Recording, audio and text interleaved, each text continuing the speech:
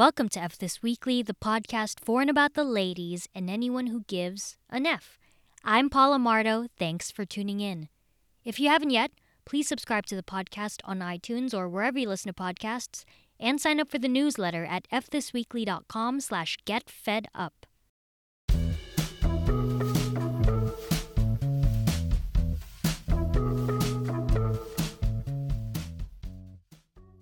Today I'm effing with Tess Paras, a Los Angeles-based actress, writer, and producer. After graduating from New York University, Tess went on to perform in musicals, Broadway plays, and on television. She studied acting at primary stages and improv comedy at the Upright Citizens Brigade. She continues to perform at the Upright Citizens Brigade in Los Angeles. Tess was a cast member and writer for the 2014 CBS Diversity Sketch Comedy Showcase. She writes, acts, and produces videos for F Comedy, a YouTube channel with the Fusion Network. She has also starred and produced, for lack of a better word, viral videos such as Typecast, a musical parody of the hit pop song Royals by Lorde that satirizes racial stereotypes in the media, and Make Your Face Great Again, a parody video on makeup tutorials and Donald Trump. Tess has had guest starring roles on NBC's Grimm and USA Network's White Collar. She currently plays a recurring role as Jema Chan on the CW's Crazy Ex-Girlfriend, a musical dramedy about a young woman who abandons a top job at a law firm and her life in New York City in an attempt to find love in the unlikely locale of West Covina, California. The young woman, Rebecca Nora Bunch, is played by Rachel Bloom, who is also the show's creator. Her love interest and ex-boyfriend is Josh Chan, played by Vincent Rodriguez III. Josh is Filipino-American, and he and his family are featured prominently on the show as Rebecca tries to win his heart as well as his family's. Josh's mom is played by renowned Asian-American actress Amy Hill. Crazy Ex-Girlfriend has been praised for its portrayal of Filipinos on screen, including a well-reviewed Filipino family Thanksgiving episode. The season finale is this coming Monday and revolves around the wedding of Tessa's character Jema. The episode will also feature a special guest star, Lea Salonga. This is episode 23. Here we go.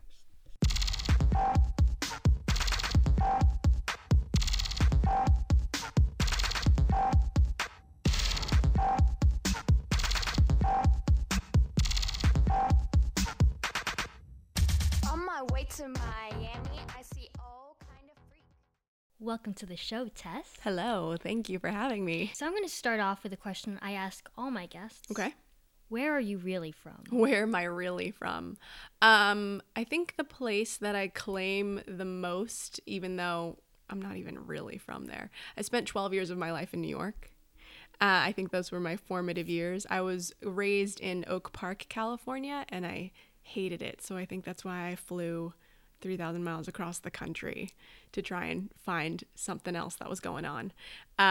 So I guess where I'm really from is just a reaction to where I was from, if that makes sense. It does, but why did you hate Oak Park so much? I think I just knew that it wasn't really, going to high school there, it was like a lot of children of the industry here in LA. And I think that kind of mindset of privilege, and it was very lacking in diversity. I was, one of like 2 Filipino kids, one of maybe 6 minorities in my graduating class at all.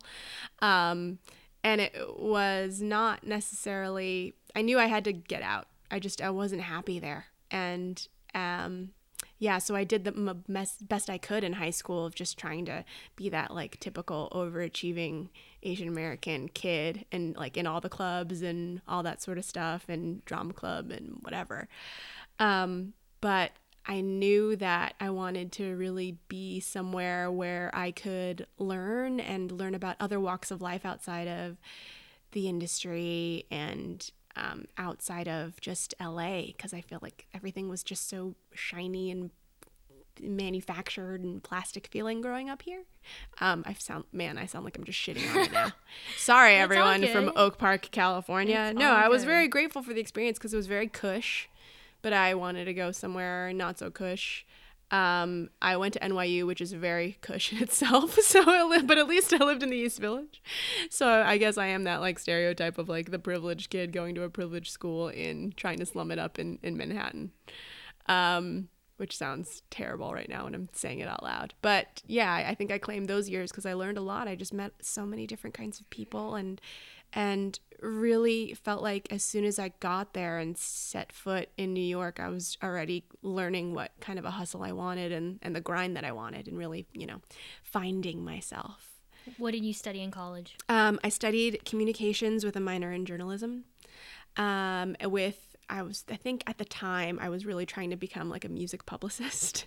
I really wanted to live that like cool. almost famous life and like travel with bands and write about them. Who didn't at that time? I know. I think that was what I really wanted. And then I started doing it and I was like, wait a minute. Public relations means it's just all lies? Like, what is this? This isn't real. We're just spinning things. Mm-hmm. But I think it was a great program. I studied abroad too. I studied abroad in London and Amsterdam. And it was a great program because it really got me to critique media and love it. So I read a lot. I watched a lot of movies, watched a lot of TV. But I was like, wait a minute, you can go to school for this? You can go to school for like just reading and consuming everything and having an opinion on it and therefore trying to push it forward. And I don't think I've ever lost that. I went to school for it and I think I'm very much doing the same thing now. I think even the journalistic skills take, they infuse comedy when I write for, sketch and that sort of thing. So you said you did like drama club in high school, but when did you actually say, okay, I really want to pursue this? I really wanted to pursue it young. I started doing like commercials and commercial acting and community theater as a kid. I think that was a product of, again, growing up in an industry town where everyone was in like voice lessons and dance lessons and acting class on the weekend. And I was very grateful for that. At the time, my parents were not feeling it. I feel like they did the typical Filipino parent thing and were like, no, get a real degree. So who took you to your auditions and My classes? mom did, but very reluctantly. And then she just kind of stopped and like I went with other people's moms. So I very much like growing up, I definitely feel like I had 3 other moms and I had like my Jewish moms. That's funny. Who took me with their kids and their That's daughters really to dance and stuff like that because my mom was like, nah, not feeling it. So I found a way. I like wiggled around and, hopped a ride and jumped in the carpool and went with other people. But yeah, I knew I wanted to be somehow involved in it early. And I think the thing that stopped me was fear of not being good enough, and I think that still I have that to this day, even though I've been in it for years and years. But I think at the very onset, you didn't think as an Asian American kid, as a Filipino American kid, as a woman, like this could be a career, acting and writing and all that sort of good stuff and performing. So a lot of that fear started younger and it stopped. And I think that's why I was like, what's the next best thing? Oh, watch all the movies instead of try and be in the movies and that sort of thing. So yeah, that's where it started from. The seed was planted very early. Hi guys, it's Tess here and I'm ready with another beauty blog for you. A lot of you guys have been writing me and asking me to do this really popular look that's trending these days. It's not strobing, it's not contouring, it is trumping. So I'm really excited to make your face great again. The first thing you're gonna need is to pick a concealer, and you wanna pick a concealer that is about 10 shades lighter than your skin tone. I personally like to use a shade that is called Veiled White Supremacy, but really you can just use any shade that's really light and makes you look really dehydrated. And so you went to college, you studied you studied communications and journalism. And you did the PR thing for a little bit after that? Yeah, a tiny bit after that. Okay. I did a bunch of PR internships. So that was all the way throughout college. So I worked everywhere from like little music PR firms and like advertising agencies and stuff like that. And then right after, I was even working as like an assistant publicist at a small firm, and I would go and audition for things on my lunch breaks. Or go late and audition for something in the morning, because you could still do these theater cattle calls for musical theater. If any of you who've done musical theater in New York, you used to go in the morning and just put your name on the list at like 6:45 a.m. and wait for your 10 a.m. appointment and go sing and dance. And then you could be at work by 11:30 if you needed to. And that was kind of what I was doing. And early on, I got this non-union gig doing Miss Saigon, the play that I'm sure, a lot of your listeners may be familiar with. So I did that musical for 10 months and got to travel a little bit. And it wasn't a lot of money by any means, but I was like, I'm living my dream. I'm out of college. And I, instead of being in a junior publicist, I'm doing theater. So that was great. And then I came back to New York and I still had the PR skills. So I would do that freelance on the side and then leave and go do shows and still come back to picking up a client here and there, writing press releases, doing copywriting and stuff like that whenever I was back in the city.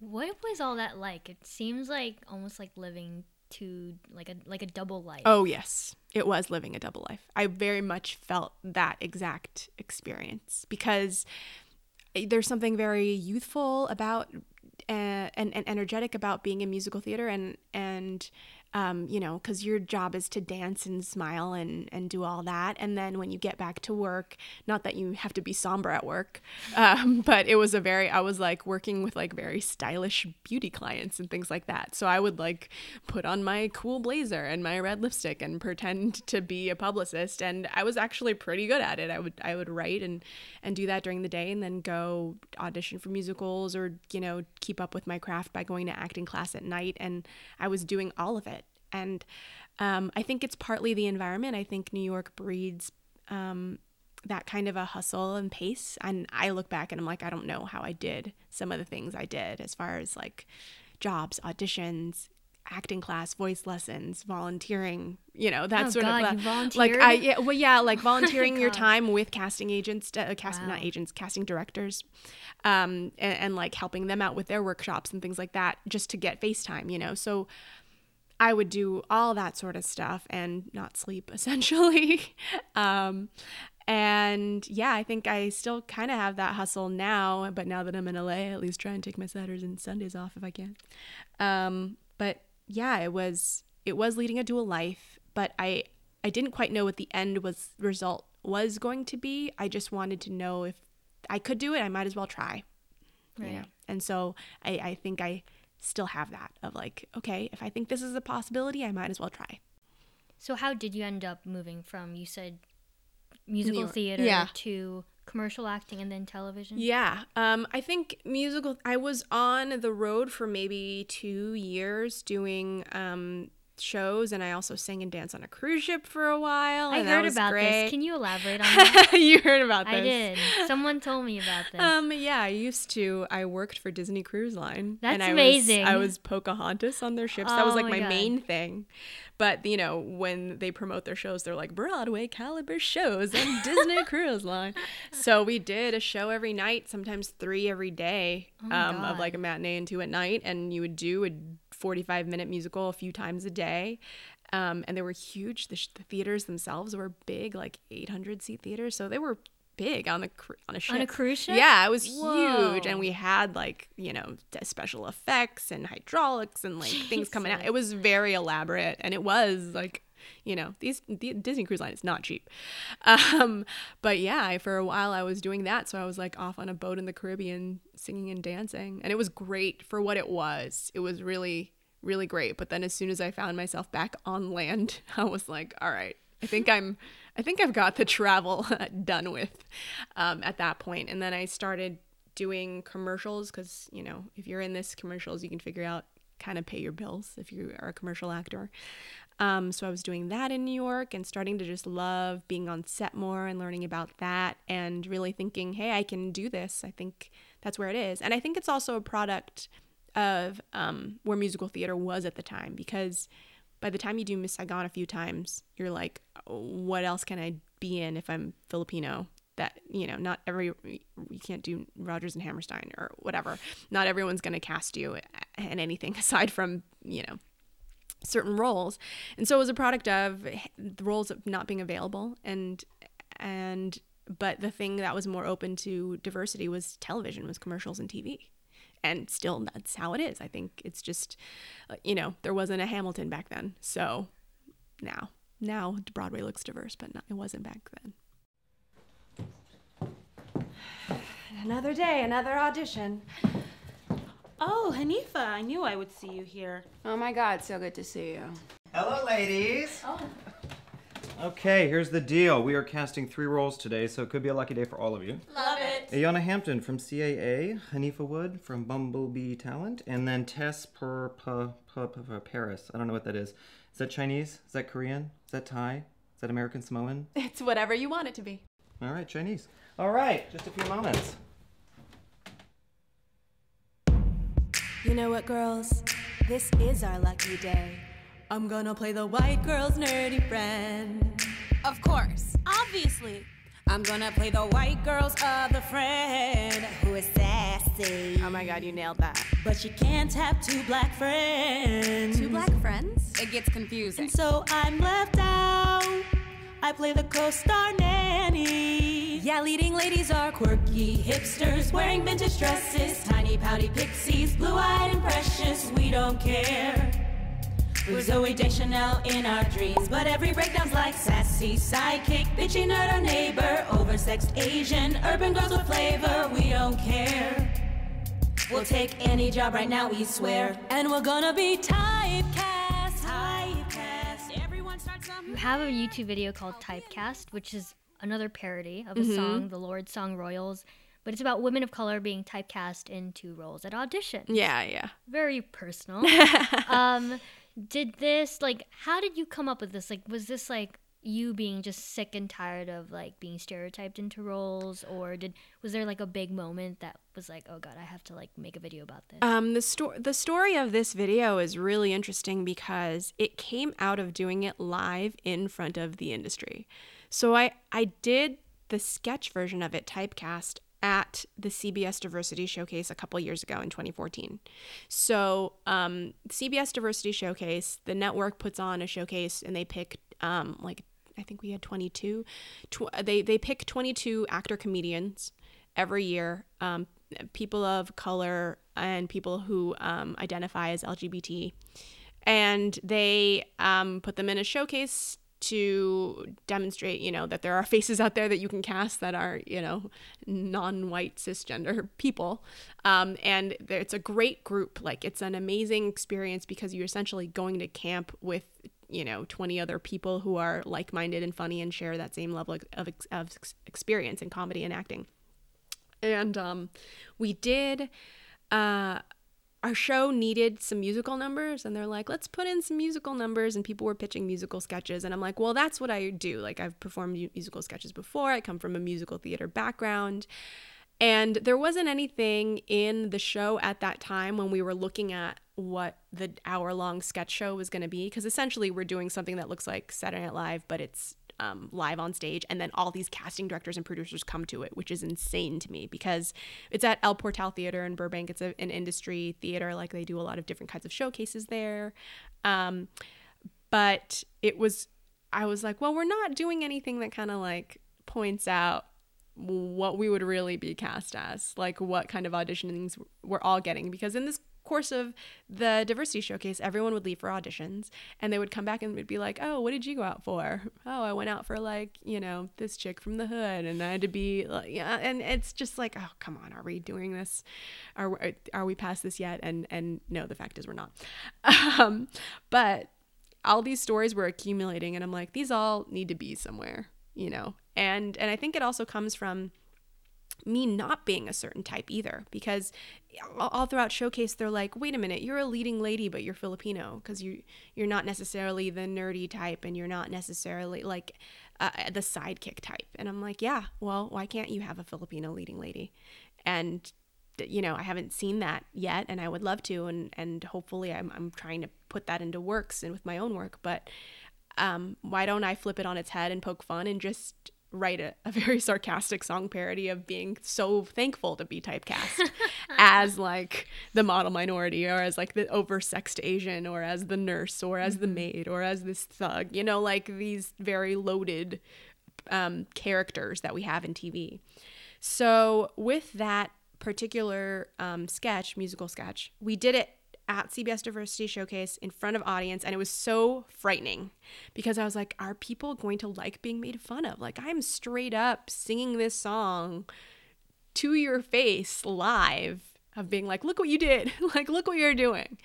And every single time, we performed it for 4 nights, I believe, and every single time it was a standing ovation.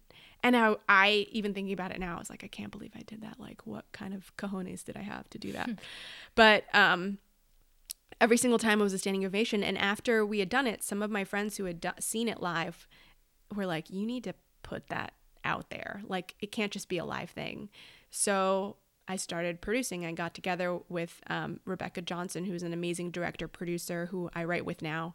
And she's one of my close friends, and she's an amazing creative to work with. I gave her the script, and she's like, let's just produce this. Let's put it together.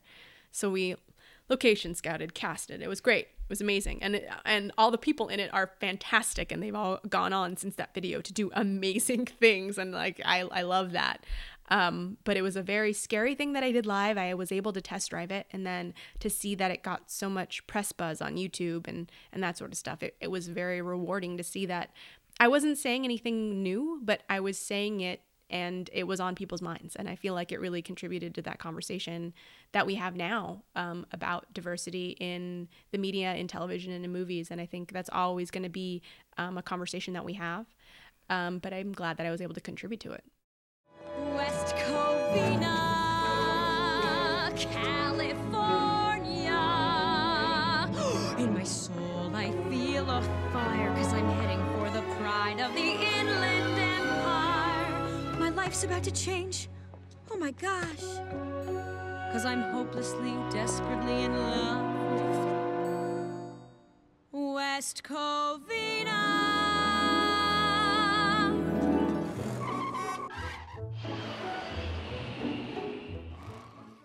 I am really lucky right now to be on a show that features a Filipino cast. I'm recurring on Crazy Ex-Girlfriend on the CW, and I saw how that happened. And a lot of stories are like this. The breakdown will go out, and it will be for something, whether it'll be for like non-white anything, any ethnicity. And then somebody will audition for it, and they'll be Filipino, and they'll get it, and then they'll have to cast around them. So in this case, the role was written for someone who was Chinese, for the role of Josh Han to be Chinese. And I'm Rachel Bloom, the executive producer and creator of the show, who is also my friend. I remember when she texted me and she's like, dude, the guy that we really like is Filipino. Can we still keep this last name? And I was like, yeah, there's a Filipino basketball player with that last name. I guess you could. You're like the consultant. I was the unofficial at the time. At the time, I was the unofficial consultant, because it was a text message. She was like, "Can I keep this last name?" It's like, yeah. So then she built the family around him. She was like, okay, this guy auditioned and he's great. And I have a friend who's on a similar thing. My friend Nico Santos, he's on NBC Superstore. That pilot season, that role was written for a Latino character. It was always written as Mateo as the first name, but his agent got him in, or whatever it was. And it's written for Filipino. I have yet to see, outside of Crazy Ex and outside of Grimm, the show I did previously, I've yet to see breakdowns that say Filipino American on them. I think TV is more reactive than film, I will say that. So I think you see more people who are willing to write diverse roles. But I also think that, things get, if they're in the zeitgeist, then people pay attention. So for example, I'm going to use our friend Randall Park, Yeah, like I'm going to use that for an example. I don't know if he realizes this, and I'll tell him because I might see him, but I'm like, I don't know if he realizes this, but when he got fresh off the boat and he was in The Interview, a lot of roles came out in breakdowns for Korean men. Really? Yeah. And I was like, oh, that's because it became hip to be a Korean guy, because they knew what Korean men looked like, because you could be a type, right? So I was like, I don't know if he knows, but like that's starting to happen. Like as soon as somebody becomes known, then it becomes like, okay, then you can accept that. you know, and then it becomes a little in the zeitgeist and people start to write to it. They're like, okay. And I was like, there was a time where like every male Asian role, there was like Korean male, think Randall Park. And I was like, what the heck is happening? Did it actually say think Randall Park? A couple were, but a couple of them were also like, you're You could tell. basically saying Yeah. like they're basically saying the template for this is Randall Park.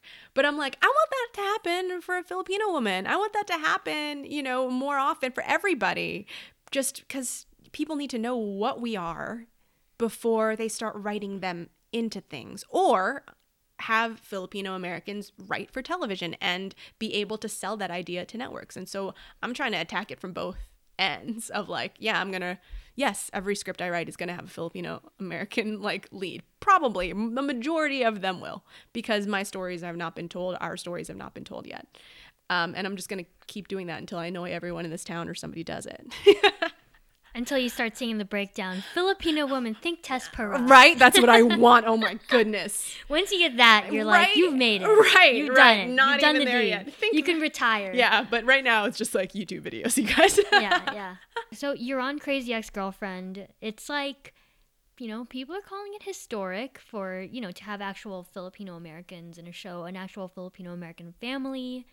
I mean, what's it like being a part of the show? And can you talk a little bit about, like, because you know Rachel Bloom, you kind of were with her from the beginning. Can you talk a little bit about that? Yeah, well, she started doing YouTube, and that was around the same time we moved to LA around the same month. So the weird way that it worked was I moved in to a house with, I shared with a couple of guys who were also in comedy. And one of those guys happened to be her music producer. And he's like, you got to meet my roommate. She sings and she does musical theater. So Rachel and I met, and we became fast friends because we would just geek out on musical theater stuff. Like we would watch that show Smash on our couch. Like we would be like, come over and watch Smash. And like, so we would like, you know, talk about that stuff and geek out on musical theater. And all the while she was doing the YouTube thing. She was writing on Robot Chicken, and even before that, before she was on Robot Chicken, all this other stuff. So, but she was doing shows at UCB that she would bring me in and loop me in on those, and we would perform live. And so she was able to really push the envelope and get her thing out, and that's musical comedy. Like she's a musical comedy genius, let's face it. Like the stuff that she has on YouTube is amazing, and to be able to serendipitously meet her and start working with her when she was on YouTube has been great. And so in the course of the show, all of our friends were somewhat involved somehow. Like we have a lot of, because you kind of keep your team, you know, if you can do great music together and it works for YouTube, you would hope to elevate everyone at the same time. I think that's my dream as well, like to find all the amazing people that I produce with now and let us all go and elevate together. And she's really been generous in doing that. Like she'll give me feedback on my writing and all that sort of stuff. So I think she really is just a stellar friend in person. But the way that it happened was she sold the show. She had me sing on the pilot. So a lot of the backup vocals that you hear are my voice, which is really fun. And then this role came up and there was an opportunity to play Joss's sister. So that came up and we built out the whole family. So, it's just that when we did the Thanksgiving episode, I was like, I don't know if they've had a Filipino Thanksgiving on TV before. So like we're shooting it and we're in this house, and even the house is set decorated like a Filipino household, because there's like fans everywhere. There's like all the little things that you would see in a house, like all even just like wood, like the big wooden fork and spoon, like all the like tchotchkes and things that you would see in your own Filipino home. A lot of like Catholicism happening, like there's just like, it was like going to mass. Yeah, even it was going to mass was in the script of like after dinner we're all going to go to mass, and there's like dinuguan and like kare-kare and like everything just out on the table eating lumpia and seeing extras. There were like 40 extras on set that day of like all these little kids and multi-generational, and I was looking around, I'm like, this looks real. This looks like when your house is full of people on Thanksgiving and there's little kids running around and everyone's just sitting wherever and eating their lumpia and pancit. And I'm like, this is gonna be on TV. Like this is a huge part of every Filipino's life, and this is gonna be on TV, and no one has seen this before. So that's when I just really felt it. And Renee Goubet is the producer on the show, writer on the show, who is Filipino, and he speaks to that voice, and he's awesome. He's an amazing comedian. And he was basically, he wrote that episode, and he also wrote our season finale as well. Yeah, and it's just the historical part is just like every time we do something on the show, we're like, that's never been done before. That's never been done before. Oh, why? Because we're Filipino and no one has pointed a camera at us yet, Yeah. Yeah, for such a large minority group in America, that's insane that hasn't happened. Filipino Americans are the largest Asian American group in California. Yeah. So it's like we never see them on TV. Right. The Crazy Ex-Girlfriend season finale is this Monday night on the CW. The story revolves around Tessa's character Jema Chan's wedding. Filipino singer and actress Lea Salonga will guest star on the show. I asked Tess what it was like working with the Broadway star.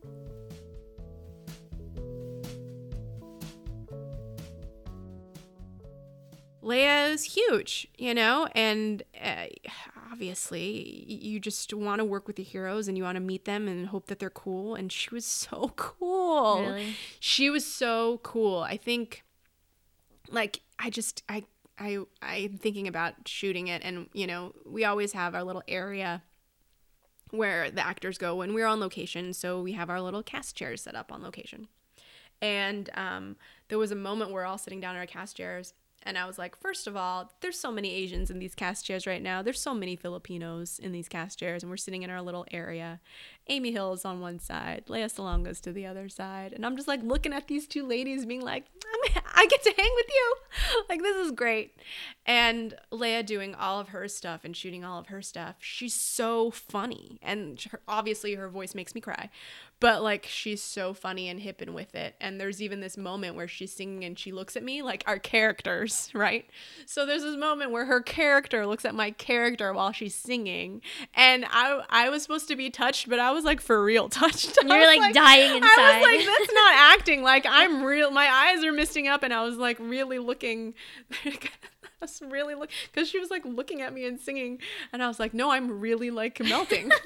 Like, this is real. Like, I'm not acting right now. I was like, that's on film. It's gonna look like I'm the best actress ever. But that's just me really melting when like Liz singing and like looking at me. I'm like, I'm dying. That was method. You were that was real method. Drawing from your like emotional experiences.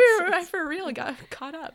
That's awesome. Yeah, it's so cool. So watch Crazy Ex-Girlfriend season finale. If there would be one thing that you would share for, people who kind of want to do things like you, comedy, writing, acting, what's something that you learned, like a piece of wisdom or advice or whatever it is that you would like share with people coming up? I am big on studying. Like, I think that, I don't know if that just comes from like traditional academia or whatever, and being a good student and being the Asian in me. I don't know if that just comes from, but I'm really all about reading everything you can if you want to be a writer, or watching everything you can, going to take class, take workshops, go to all the things that people say you should go to. Some of them are great, some of them are terrible, but either way, you have that in your arsenal. Like, I'm still big in the studying. I still do it myself. Like, I'm in acting class every week, that I can go to. And like, even if I'm not auditioning for a particular role, I'm like reading other scripts just so I know the tone of shows that are out now. And I'm always looking at work and trying to find people that I love and heroes and stuff like that. Like, I have favorite shows that I'm watching, all that sort of stuff, and just learn everything that you can. Like, I think in LA, the thing that really puts me off is when people don't do that stuff and they're like, I want to do this, I want to do that. And I was like, well, are you paying attention? Are you, doing all that? And I'm like, let's back up here, and really pay attention and make stuff great, because if you're going to do something, try and aim for great. And I think that's something that I'm trying to do in my own. That's the voice that is in my head. If you're going to do something, try and aim for great. Or better. Or better. Yeah, just better than the last one. You're going to mess up and you're going to make stuff that's not good. I've shown so many great people like my shittiest stuff thinking that it was good, and I was like, oh, I'm embarrassed. But like, you have to. How else are you going to learn? So it's like, okay, just keep doing your homework. Keep doing the thing. That's all. That's Awesome. not very articulate at all. No, is but it? that's very good advice. Keep learning. Never stop learning. Yeah, man. All right. Well, thank you so much for being on the show. Thank you. Can't wait to see the season finale. Woo! That was Tess Paras. For more on her work, check out fthisweekly.com. You can visit her YouTube channel at youtube.com/TessTubeBaby or her Twitter at Tess Paras. If you like what you heard, then subscribe to F This Weekly podcast on iTunes and rate and review it. Please rate and review it. Get F'd up in your inbox by signing up for the newsletter at fthisweekly.com/getfedup. The music in this episode of F This Weekly is by Uffy and Poddington Bear. Thanks for tuning in to F This Weekly. Catch ya next week.